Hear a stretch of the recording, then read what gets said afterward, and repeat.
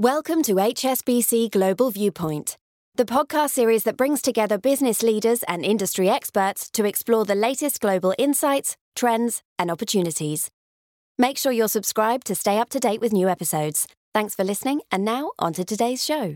This is a podcast from HSBC Global Research, available on Apple Podcasts and Spotify. Search for HSBC Global Viewpoint or join us via the HSBC Global Banking and Markets page on LinkedIn.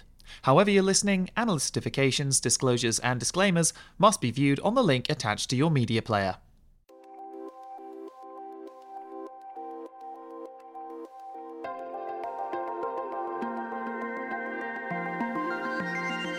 Hello everyone, and thanks for joining us under the banyan tree, where we put Asian economics and markets in context. My name is Fred Newman, Chief Asia Economist here at HSBC, and I'm flying solo this week because my co-host Harold van der Linde is still on a very well-deserved break somewhere in Europe. I'm joined today, though, by Paul Bloxham, our Chief Economist for Australia and New Zealand, and who also is our Global Chief Economist for Commodities. We'll be talking about both of these areas today, beginning with the recent moves by the Australian and New Zealand central banks and what they tell us about the global monetary cycle. Then in part two, we're going to discuss the outlook for commodities across the board with our customary focus on the Asia-Pacific region. From Hong Kong and Sydney, this is Under the Banyan Tree.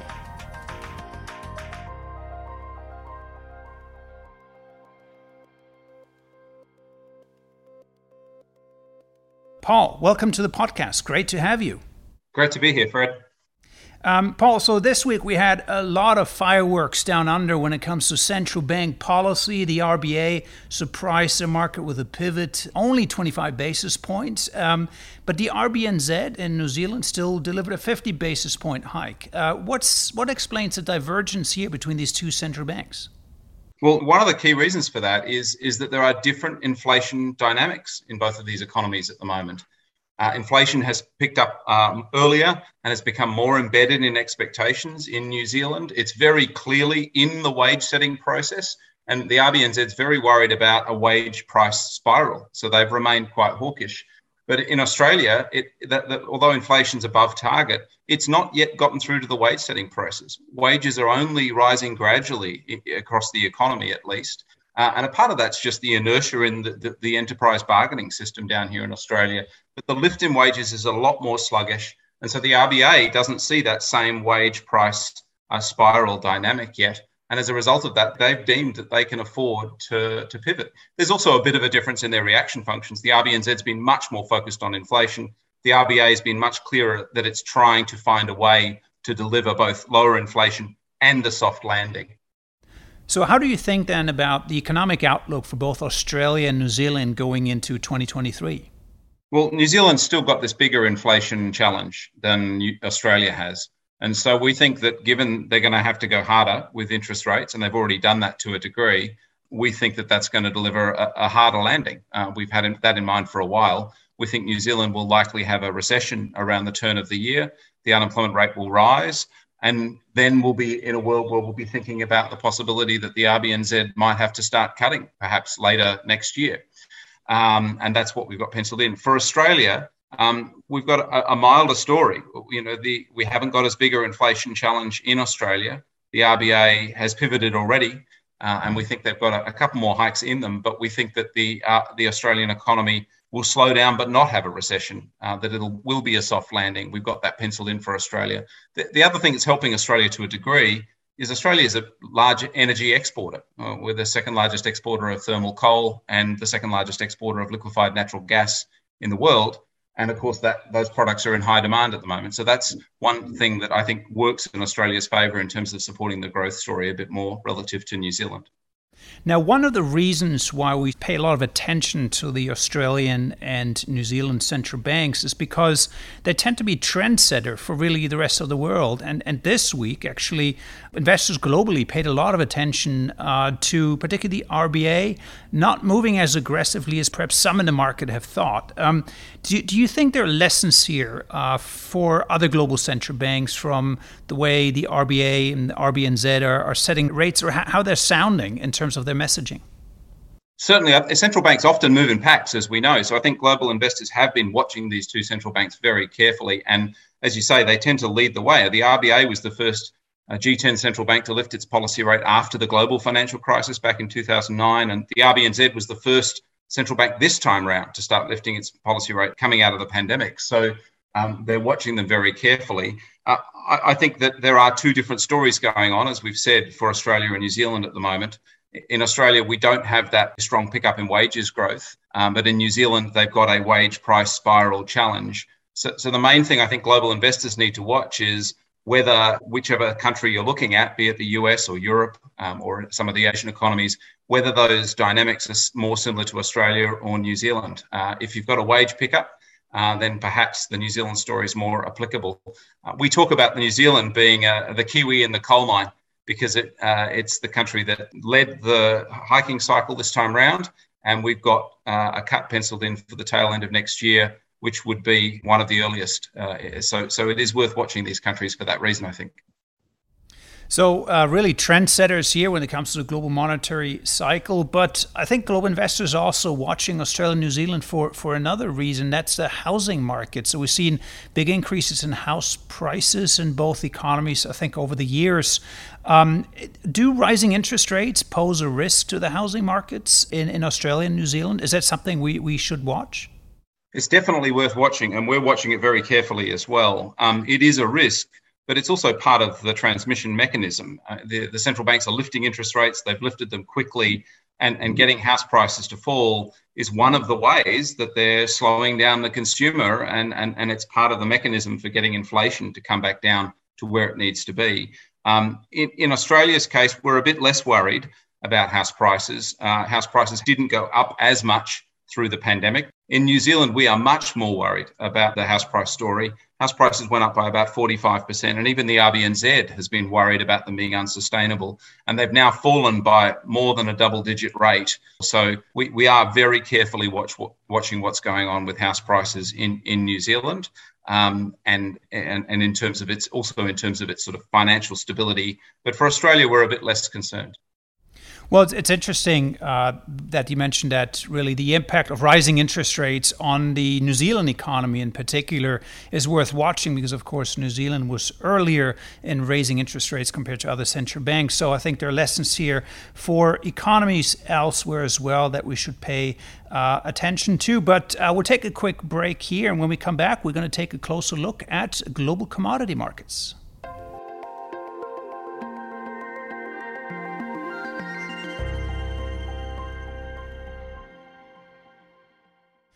Welcome back, Paul. We'll wanted to talk a bit more about commodity markets now. It's an area that you cover as well, being the global chief economist for commodities at HSBC. And first of all, what's happening in global commodity markets? You saw a big pullback in prices in recent months. Is this the beginning of a sharper correction, do you expect, or is this just that the froth is coming out of some of these prices? Well, we think these commodity prices are still going to stay quite elevated. And the primary reason for that is we think the big driver of the lift in commodity prices has not so much been really strong demand, but it's been constrained supply. We've been describing it as a super squeeze rather than a super cycle. It's not a big demand-driven story. It's about less investment in capacity to produce commodities, and it's about geopolitical disruption. So the Russia-Ukraine war disrupting supply of lots of commodities, less investment in recent years in large-scale oil, gas, and coal capacity because countries and corporates are trying to meet climate goals, and of course, disruptive weather impact that's had an impact on agricultural supply. All of these things have constrained the supply of commodities, and that's tended to push the prices higher. But of course, that means it's a squeeze on global growth. It's not boosting global growth. It's actually slowing global growth. It's another factor contributing to weakening global growth. So the decline in commodity prices we've seen recently, in part, we think reflects that squeeze, as well as, of course, tighter monetary conditions and the global slowdown that's underway.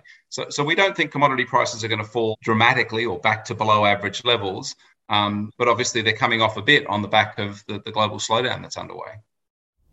So you describe a story of broadly limited supply in many commodity markets. How does Chinese demand play into this? Because we read over the years that China is a huge consumer of things like iron ore, for example, energy, of course. Is the slowdown in China really driving this? And then should that also mean that as China possibly recovers next year, would that then possibly lead to a pickup again in global commodity prices? So this story is quite complicated, but I think it depends on which commodity you're looking at, because the slowdown we're seeing in China from a commodities perspective, a lot of the story at the moment is about the property recession that's going on. And of course, that tends to weigh more on the bulk commodities like steel, iron ore, coking coal. Those commodity prices have been weaker. Metals prices in general have been somewhat constrained.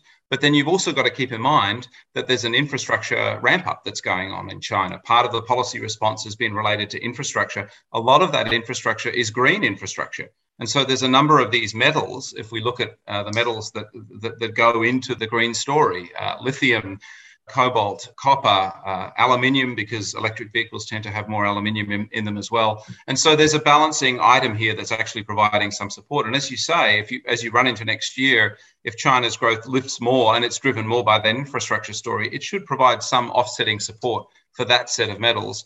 That said, the property sector, well, the challenges there look as though they're going to be around for quite some time. So the bulk commodities may still be quite suppressed by that overall issue. Globally, of course, there's a lot of investment going on in the green space as well. So that provides a source of demand for those green metals. And I'll still come back to the main theme, which is there hasn't been a whole lot of investment in capacity in recent times to produce those products either. There's an extraordinary amount of investment going on in the moment in lithium, for example. It's not keeping up with demand and prices are very high, but there isn't that much investment in the pipeline for a lot of the other metals that are associated with the green story. So that sort of tells us that it's primarily a supply squeeze that's really been holding those commodity prices up, and that tends not to be great for global growth.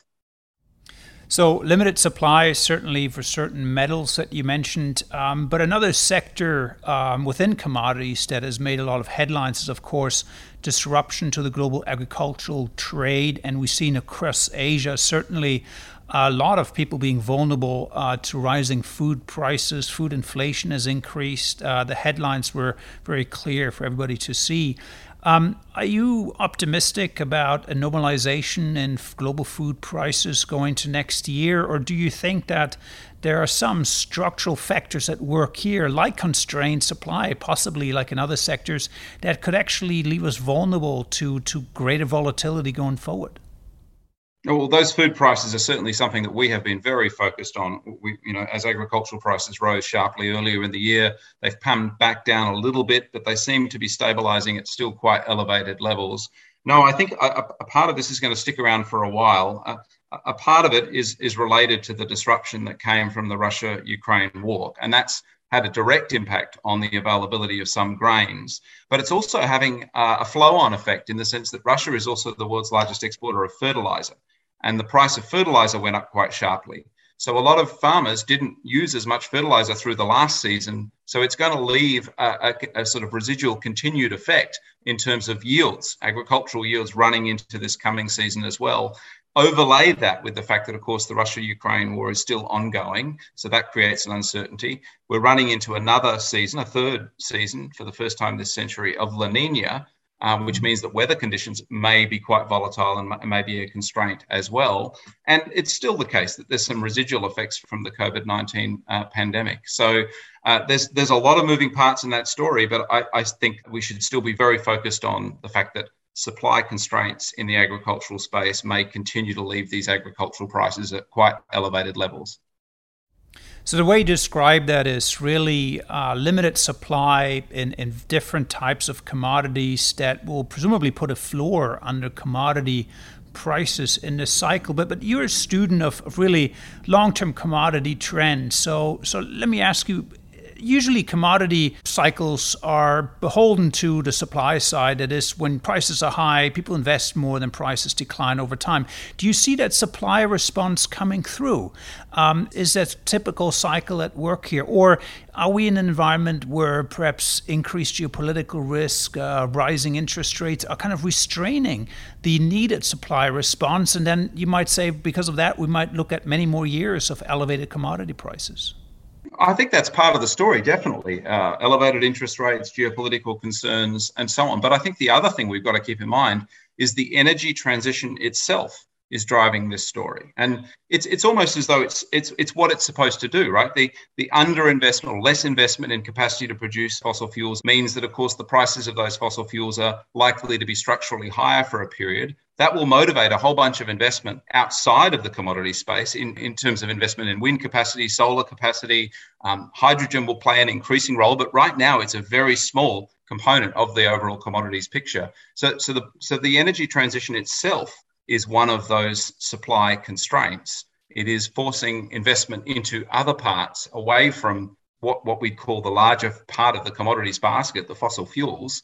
And so there's a whole collection of things suggesting that there is going to be more limited supply that is going to keep the prices higher, but there's not going to be this wide, broad-based resources sector investment upswing like we've seen in previous super cycles, like we saw in the early 2000s. It's different this time around.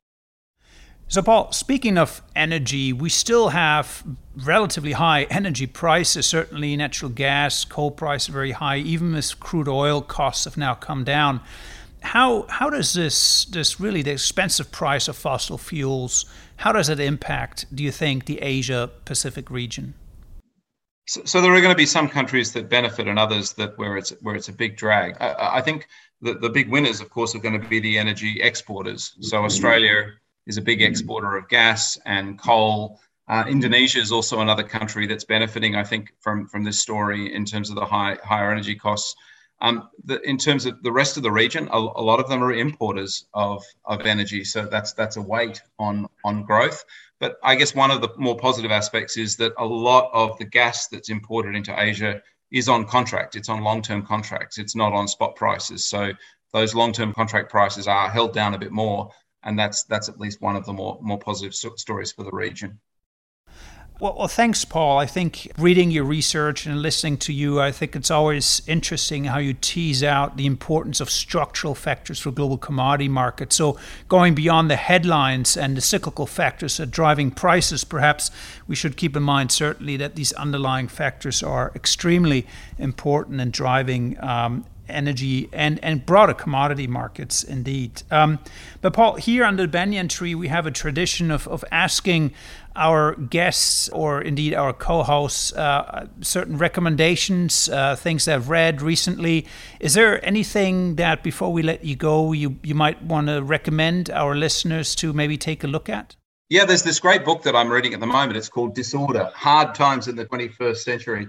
And it's by an academic called Helen Thompson. And it talks about the interaction between the mix of geopolitics and energy and how you've got to think about what's going on in the economic space, not just through the geopolitical lens, but how the energy supply story really plays a bigger role in affecting the economic story too. And at the moment, with what's going on in Europe, of course, it's very pertinent.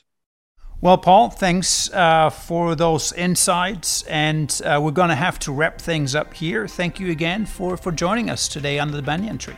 Thank you very much. And that's it for another week, folks. Always a pleasure to have you with us here under the banyan tree. We'll be back again next week putting Asian markets and economics in context. Till then, take care and all the best.